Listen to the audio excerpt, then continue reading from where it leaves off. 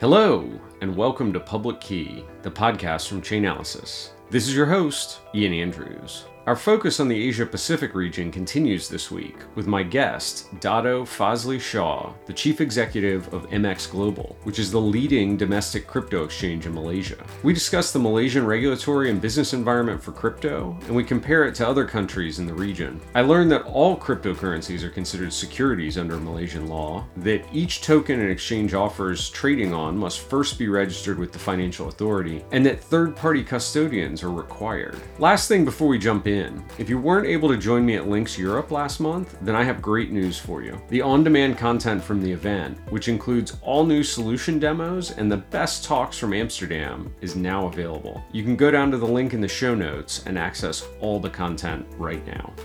Today, I am joined by Fazli Shah, Chief Executive Officer, MX Global, the leading exchange in Malaysia. Faz, welcome to the podcast. Thank you so much, Ian. Thanks for having me, and thanks for giving us the opportunity to kind of share our viewpoint from, I guess, the other side of the world, from where you are. It is definitely the other side of the world from where I am in Washington, D.C. You and I had the opportunity to meet last year when I was in Singapore, and this has been one of the podcasts I've wanted to do ever since. I think your background and expertise in both the Malaysian crypto market, but also across the region, is one that our listeners are going to be really excited to hear. Maybe we can start with a bit of your background, because I think you have a really unique entry point into crypto. You've done some amazing things throughout your career. Why don't we start with that story? You know, I've been in tech my entire life. So I went to university in the UK and started and sold a couple of tech companies while I was over there. 2011, I came back to Malaysia thinking, I have this crystal ball of kind of knowing how to build a tech company because, London and San Francisco were much more mature markets compared to KL. But, I fell flat on my face because there's so many parts of the ecosystem which are missing. And so from there, I went into the VC space. So we were backing founders. I think like 9 years into the VC run, I was given the opportunity to serve the nation. So I joined a government agency, Malaysia Digital Economy Corporation, which oversees kind of like the overall digital economy development. And it's really in that time, the 2 years I spent at MDEC, that I kind of saw, wow, there's this huge opportunity for this thing that I've kind of heard of before, i.e. Bitcoin and cryptocurrencies and digital assets. But when I was there, it became quite obvious to me that like this could be something that you could really kickstart a brand new wave of innovation and build new industries upon. And so leaving MDEC, I was just kind of feeling my way through, trying to figure out, what you really need to kind of jumpstart this thing. And that's where I eventually landed into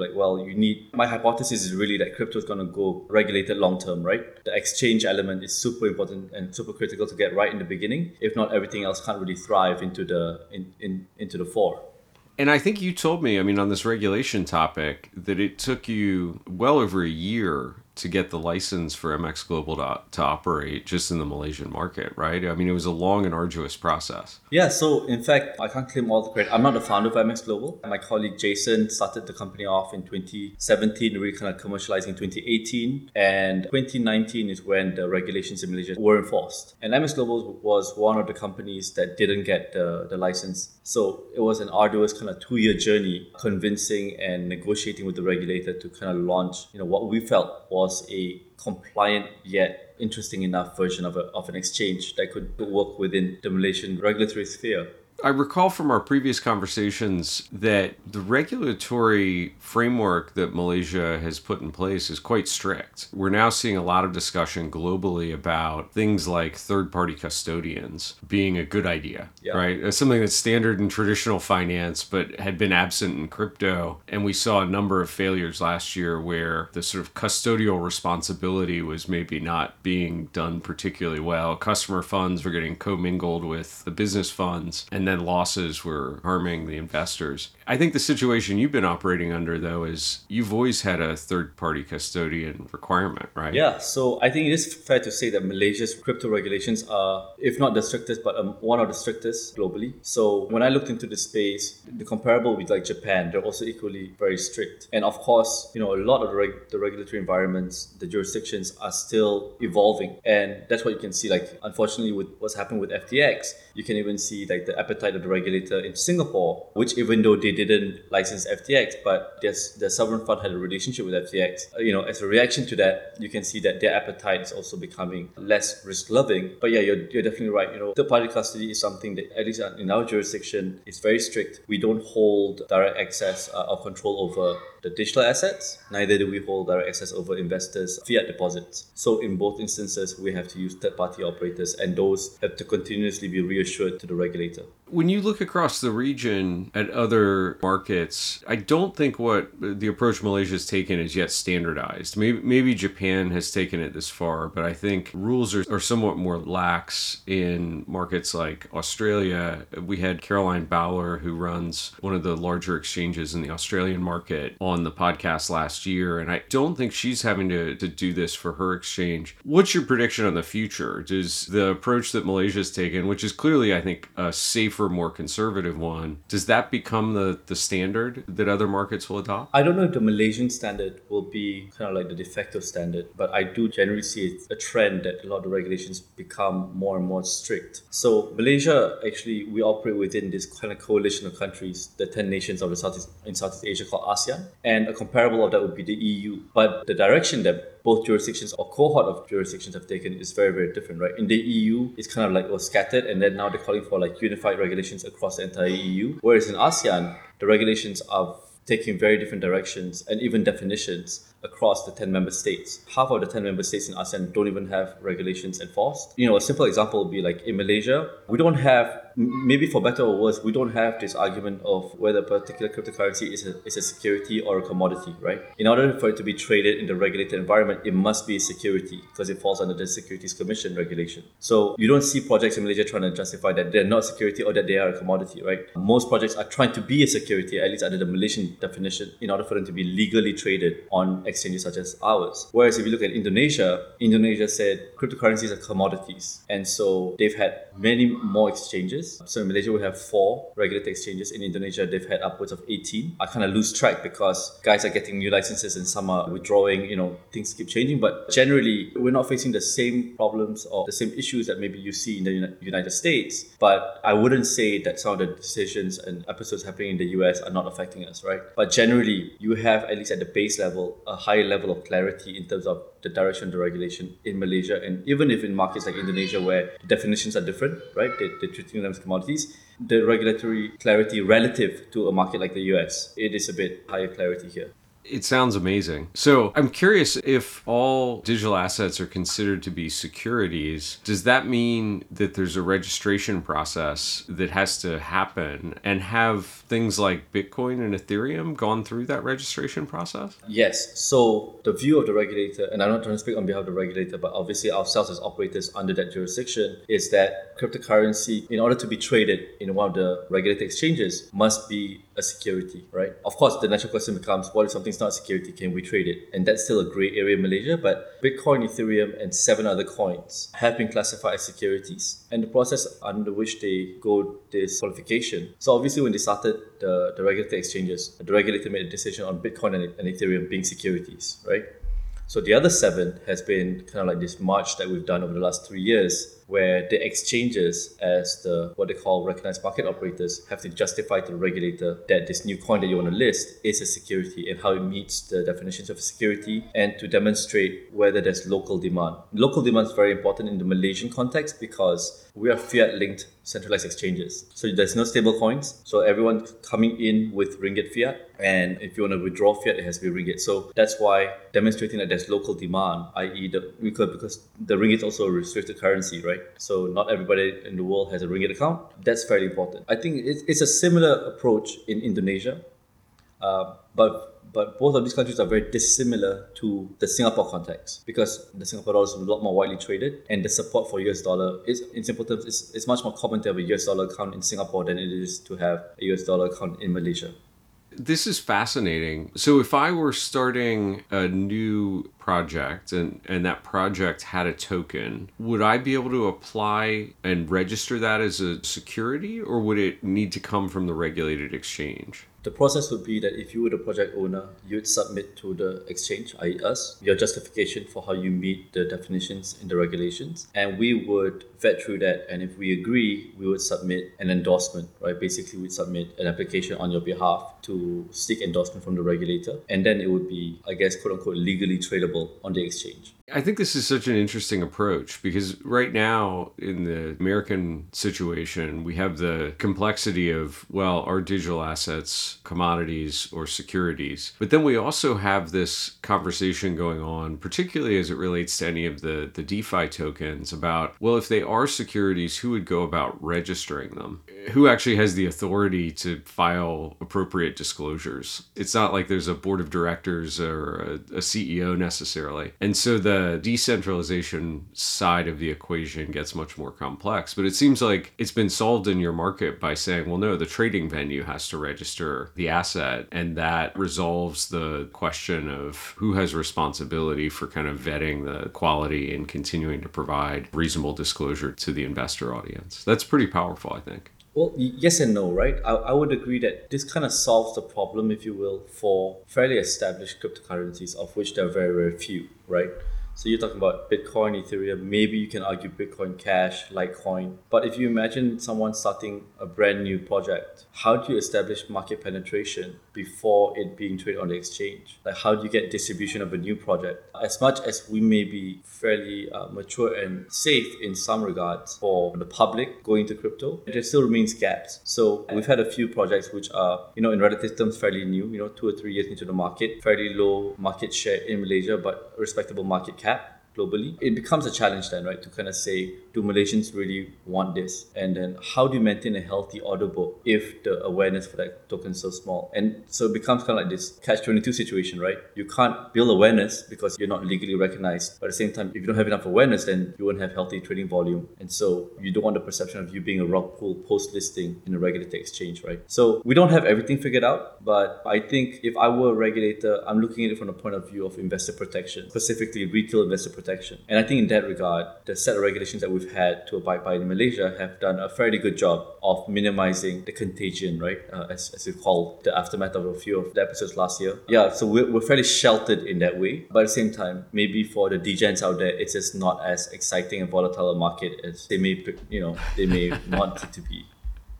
That may be a good thing. I'm not sure. But I'm curious as we start to talk a little bit about users. Are citizens allowed to trade on non-regulated exchanges? Like, are you able to open an account on an international exchange that isn't regulated in the country at all? And is it reasonably easy to transfer fiat out to that exchange and buy cryptocurrency that's outside of the list of registered securities? So that's a great question, right? What a lot of people have to understand is that regulators regulate the operators. So they don't regulate the public itself, they regulate the ones providing the service. So with MX Global, we're regulated. So we can advertise, we can do fairly, we can be fairly open about the fact that we're an exchange. But it is atypical for a regulator to go to the specific members of the public and say, you can do this or you can't do that. So Malaysia is fairly similar in other markets in the sense that if there were an international exchange that had in some way, shape or form marketed to a specific country and that becomes evidence to the regulator then may issue a cease and desist or a warning, and then they would have to stop those activities, right?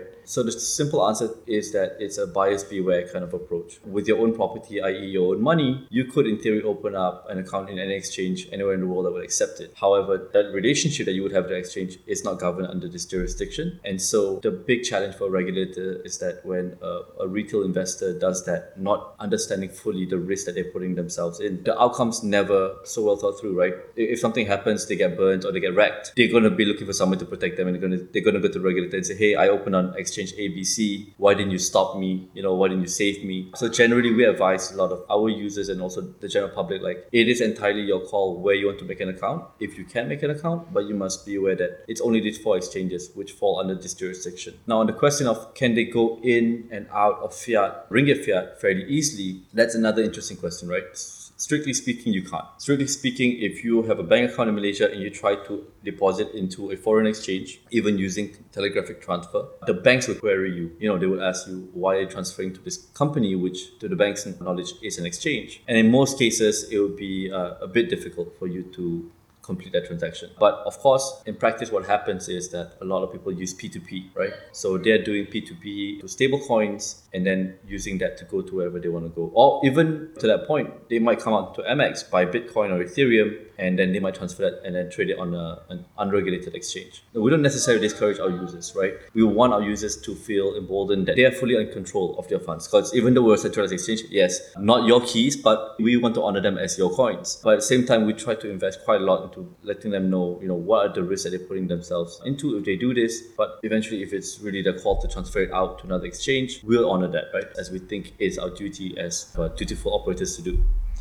I think no country in the world has really regulated P2P successfully. And of course, by the nature of P2P, I think we can understand why. But for me, that's probably going to be one of the cornerstones of if you look at crypto 20, 30 years from now, there must be a more efficient alternative and a better user experience than P2P. Because to be honest, the deposit and withdrawal experience on a regulated centralized exchange, it is inferior to the P2P experience, right? P2P is like you transfer the money now, 2 minutes later, you've got the digital assets. And so personally, I think in the regulated space, you need to figure out something as good, if not better than that experience in order for you to gain the confidence of the overall market. What do you imagine that looks like? Is it a central bank issued digital currency? Is it a stable coin that's maybe issued by a big bank or something else entirely? Do you have an idea? I have a couple of guesses, right? I think scenarios that could play out in a market like Malaysia. Number one, I think CBDCs, and this may be an unpopular opinion depending on the demographic of your listeners. If CBDCs in small markets like Malaysia were to be successful, it wouldn't be because people recognize them as CBDCs. It's just because they work. I think CBDC adoption would probably come without the conscious appreciation by the user. They're just using it to pay for stuff, or they're using it to honor transfers, And if it works, then nobody asks, what's the technology behind instant bank transfers today? Nobody does. So that brings me to my second scenario I think is possible, right? So yes, number one, maybe CBDC is a way that countries like Malaysia solve it. Number two is countries like Malaysia already have fairly efficient financial infrastructure in terms of internet banking. So we're one of those classic cases where, we went from a debit card economy to a credit card economy to an e-wallet economy, right? Today, you can send me money 5 or 10 different ways, not just my bank account. And I think if that were extended to the exchanges, instant bank transfers to credit the ringgit balance, personally, I think that probably be the thing that changes the scenario the most for the users. The third really is that people, under some set of conditions, kind of revolt against the government, and then there's a huge distrust of the government. And then suddenly you see this huge uptake into unbanking yourself and going into a stable coin. So I'm pretty sure every central banker is confident that's not going to happen in their country, but I wouldn't count it out because there is, in many countries, a sentiment that you can't really trust your bank or you can't really trust your government. You just look at countries like Venezuela, and I would guess that they would think that they could have done a better job managing their money than putting it in the hands of banks. Yeah, absolutely. I'm curious from a user base perspective, what is drawing people into crypto in your opinion, and what are they doing with it? Is it primarily an investment vehicle? Is it something else? What do you see as the big drivers in the market? I think the classic term that we hear thrown around is it's an inflation hedge. Maybe the users don't call it an inflation hedge, but they do see it as an alternative to kind of other stable yield assets. So FOMO, I think, definitely plays a huge part in kind of crypto adoption in Malaysia. We can see it clearly from our demographic, right? In MX, the demographic is very clearly the 24 to 37, 38-year-old. These are guys who have friends who are crypto bros and even when we interview our users, they say, I have a friend who's had outsized returns. So I'm starting with the basics by buying Bitcoin. I'm starting with the majors, right? Where at least the perception that they have is that it can't go wrong. I guess they're thinking long term, it's going to be up and to the right. The learning curve and friction going to crypto is actually quite arduous, right? Once you want to go beyond a centralized exchange, you have to understand how self-custody wallets work, skip a heartbeat every time you transfer something over the Ethereum network, right? You have no idea whether is it really happening, is it really going through? So we do see a huge drop-off of people who were so keen on going into crypto and starting off with Bitcoin, thinking that they're going to go into the altcoins, but then they try that and they get their feet wet a bit and they say, oh, wow, it's actually quite nerve-wracking. So then we do get requests of like, there's all coins I would like to buy. Can you make it available in MX? And then we get back into the problem that I shared with you before, right? Well, it's great if 100 guys tell me that they want to have that coin, but is 100 guys enough to sustain an order book, right? And in most cases, it's not. How about things like staking? Is that becoming popular, or particularly with the Ethereum upgrade that happened last year? It seems like globally there's just been a huge awakening or interest in staking, but obviously here in the US, we're seeing some adverse rulings from regulators about the ability to offer staking products. Is that even legal in the Malaysian market? It's not something that's outright illegal, but it's something that we're working through with the regulators. What I would say is that, I think the regulator has an appetite for staking for the network. So kind of like if you're staking towards an Ethereum node and we provide that as a service from the MX dashboard straight into you staking into a pool, that might be something that from a risk mitigation perspective is acceptable. But kind of the general term of staking, over the last few years has been kind of conflated to also include kind of like yield farming, all of the other things that have promised outside returns. I mean, like a year ago, who wouldn't want to put in some money for UST and earn way more than it costs you to borrow? But I think for those kind of cases, the regulator, I wouldn't want to say can see right through it, but it's fairly difficult to do a stress test on those kind of propositions and think that they might be safe for public. So I think for network staking, especially now with the recent upgrades in the Ethereum network, we might be looking at a product like that. But generally, no form of staking has been offered on any of the regulated exchanges yet. And our regulators not just learning from like what's happening on the ground in Malaysia, you also look at like what's happening in the neighboring countries, right? And also in the major powerhouses. So there has been at least one incident where a regulated exchange has offered a staking product, and that's where the counterparty was, the likes of your lending protocols. And even though that was cross-jurisdictional, the end effect was that the depositors from that licensed operator kind of lost all chances of being made whole in recovery. So as operators, we do have to find fairly creative ways for various challenges to kind of make things work. But there have already been incidences where being too creative and making it, a product work eventually led to the retail investors eventually paying the full price. And so I would think appetite's fairly low to introduce something like that to the general public. Yeah, the borrow lending experiment that kind of ran wild over the last 2 years seems to have not ended well for most participants. There were short-term, kind of unsustainable interest payments being made, but not enough lending activity, and certainly not at a rate high enough on the loans being made to actually make that a real business. It was sort of a momentarily inflated by the asset prices going up, I think, and maybe some venture capital dollars coming into the ecosystem. But obviously that ended particularly badly for retail investors. I'm curious about the institutional side. Like, where do the traditional banks and payment providers fall in regards to crypto? Okay, so it's similar to like how I understand it's playing out on Wall Street, right? So you have demand from your high net worth clients.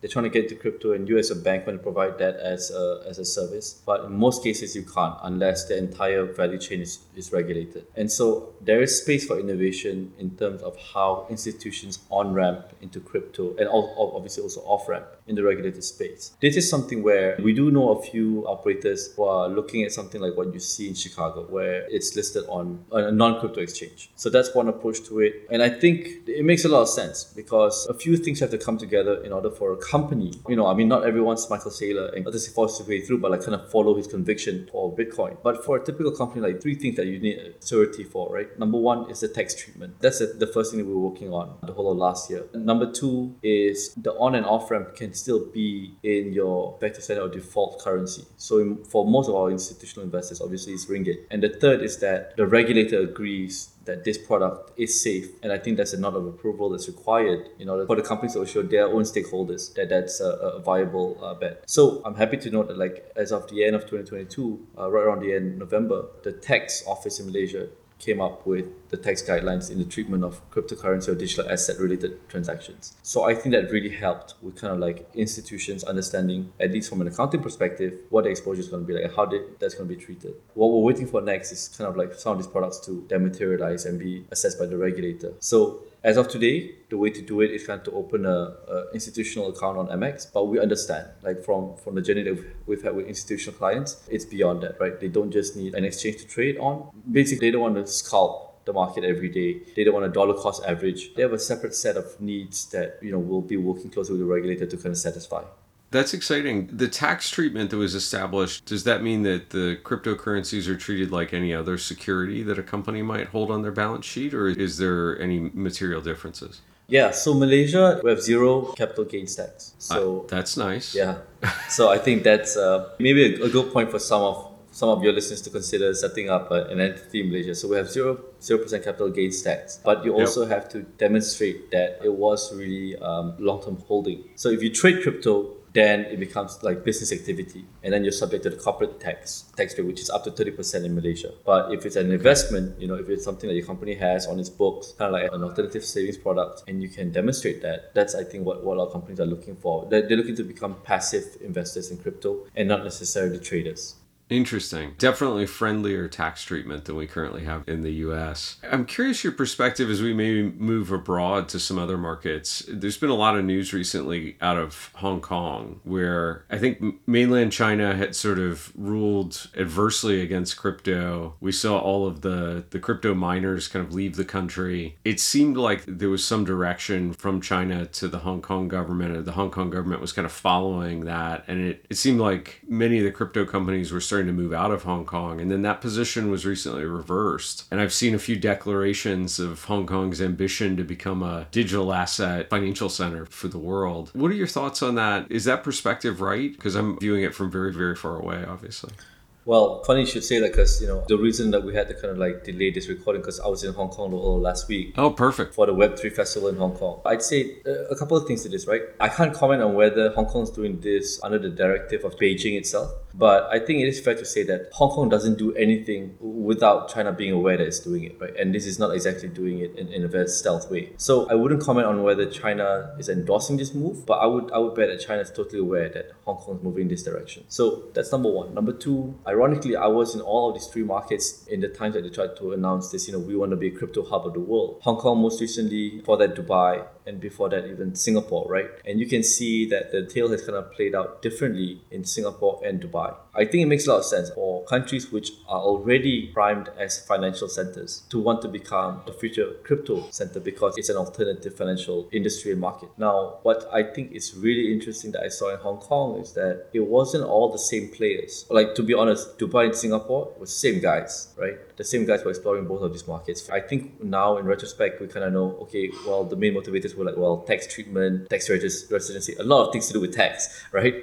But the use cases were very much, and maybe because it was also the flavor of the time, right? DeFi, kind of like stable coins, everything to do with kind of like alternative finance, right? But in Hong Kong, you see a lot of companies who are building base level technologies, right? Like you're looking at like custody solutions, you're looking at things which are bridging. Like I even saw a Hong Kong based stablecoin backed prepaid cards, right? So the way that they're looking at digital assets is not just kind of, hey, let's invest and let's kind of ape it and moon in some sort of coins. It's kind of like, how do you build real utility with some of these digital assets? So if my 1 week in Hong Kong and kind of meeting the kind of guys who are fairly serious about setting up or having set up in Hong Kong plays through, then I think what you'll see in Hong Kong is a lot more connection being made between TradFi and crypto. And I think that makes a lot of sense. And I view this as like a giant sandbox by China, if I can say that, right? I'm not saying that that's something that's going to happen in 12 months, but that may be how the bet's made if you were China. It's going to be fascinating to watch it. Now, you brought up Singapore. They seem to have gone the other way since that declaration of we want to be the digital asset, world financial center. And the restrictions and limitations seem to have been increasing in the last few months. Is that what you saw in your visit there? Yeah, exactly, right? I mean, even when we were down there last year in Singapore, at that point, you hadn't really witnessed the kind of full aftermath or reaction towards the big global failures of last year's crypto, right? But yes,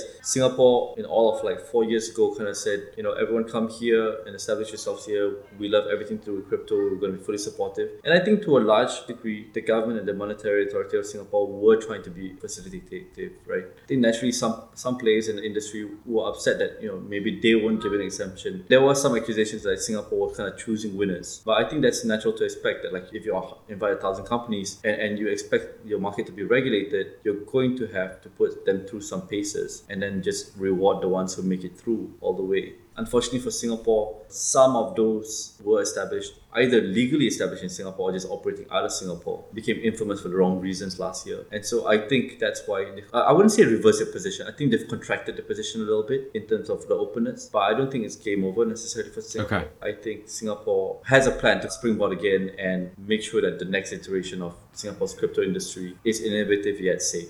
Last question for you before we wrap up the podcast. What are you excited about as you look forward to the year? And this can be broadly across the crypto ecosystem or specific to things that you're working on at MX Global. What's on the horizon for you? I see quite clearly that things like NFTs and digital art, if I can put it quite bluntly, like avenues for pumps and dumps, those are going away very fast, and if they haven't gone away already, because I think the market has kind of learned how these things have operated. And the folks at Chain Analysis, in fact, were telling me how you recognize those patterns. So they've happened enough times that I think the market is starting to recognize that. And on the flip side of that, I think governments have really woken up to really what may initially have been a threat to governments, right?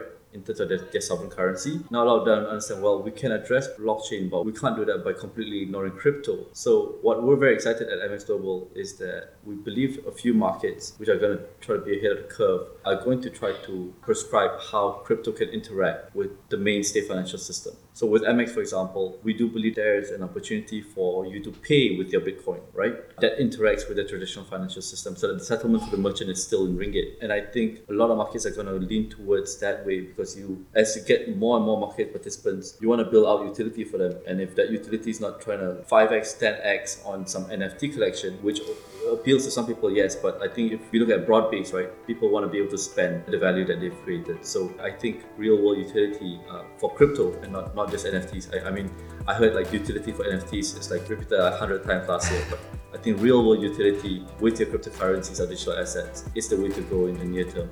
I love it. I couldn't agree more. The perspective about better consumer protection, cutting down on rug pulls, and bringing digital assets into the average user where they're actually able to make their daily lives better is an amazing outlook. Thank you so much for joining us on the podcast and sharing your perspective. This was a terrific conversation. Thanks, Ian. Looking forward to seeing you guys again, and the next time you're on this side of the world, or we get to visit the US. Absolutely. Hey there. Thanks for listening to another episode of Public Key. Our team's been working hard to make our content available on all the major platforms. So right now, take out your phone, head over to your favorite social media app. You can easily subscribe to our brand new TikTok, our revamped YouTube. You can sign up for our LinkedIn newsletter, and of course, don't forget to follow us on Twitter or Telegram. Just search for @Chainalysis. Last thing before you go, a recurring theme on this show the last 3 months has been frustration over crypto regulation in the US. Entrepreneurs really just want to know how they can build in crypto and operate legally. Well, there may be some hope on the horizon as a group of House Republicans unveiled the Key Crypto Market Structure Bill. My colleague and Chainalysis VP of Global Public Policy, Caroline Malcolm, shared her thoughts on LinkedIn. It's great to see this step forward for the digital assets industry, consumers, and policymakers in the US. Given our unparalleled view at Chainalysis of what happens on blockchains and our position as a tool for both the private sector and government to make this ecosystem safer, we look forward to digging into this legislation and working collaboratively across the industry and the aisle as this moves through Congress. If you'd like to learn more, as always, you can head to the link in the show notes and grab the full text of the bill.